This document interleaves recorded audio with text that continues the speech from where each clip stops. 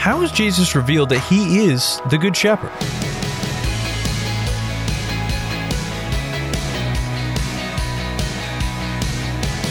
Hey there, I'm Andrew Stevens, and you're listening to Unlocked, your daily key to unlocking God's Word in your life.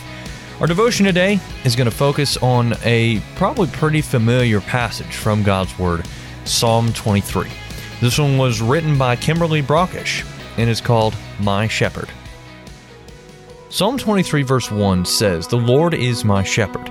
Did you know, though, you can read this verse many times, and it can reflect something a bit different each time. This happens if you emphasize a different word each time you read the verse. When the word "the" is emphasized, it highlights how He is the Lord. He is the one and only God. He is the Savior of the world.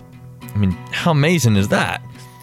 When the word Lord is emphasized, it indicates that the omnipotent, all-powerful, all-knowing God is our shepherd.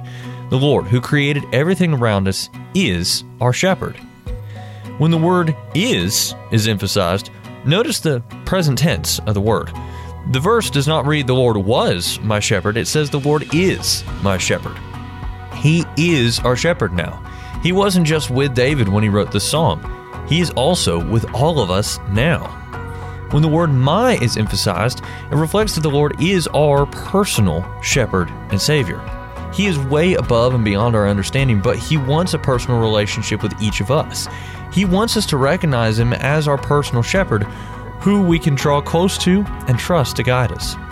When the word shepherd is emphasized, it reflects that He not only loves us and guides us, but that He also guards us as a shepherd guards their flock. Like David killed a bear to protect his flock in 1 Samuel 17:34 and 35, God is powerful and willing to protect us. Our shepherd protected us from everlasting death by humbling Himself to come down to earth as a baby, to grow up and live among us, and to die for us. Jesus died on a cross and rose from the grave so that each of us can put our trust in Him and have eternal life instead of eternal death. That God is our personal shepherd. So let's talk about this. Take a look at John chapter 10, verse 11. How has Jesus revealed that He is the Good Shepherd?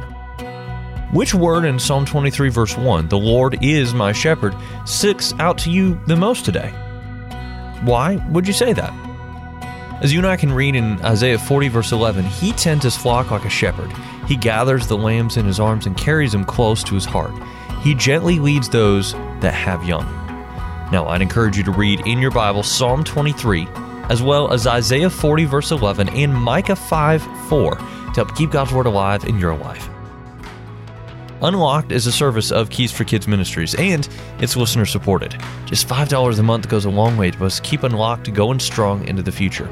And if you'd like to donate and join the team supporting Unlocked, you can do so by checking out the Giving tab in the Unlocked app or unlocked.org. Now be sure to check back tomorrow because we're going to take a look at a poem called "You Have Done It All." But until then, I'm Andrew, encouraging you to live life unlocked, opening the door to God in your life.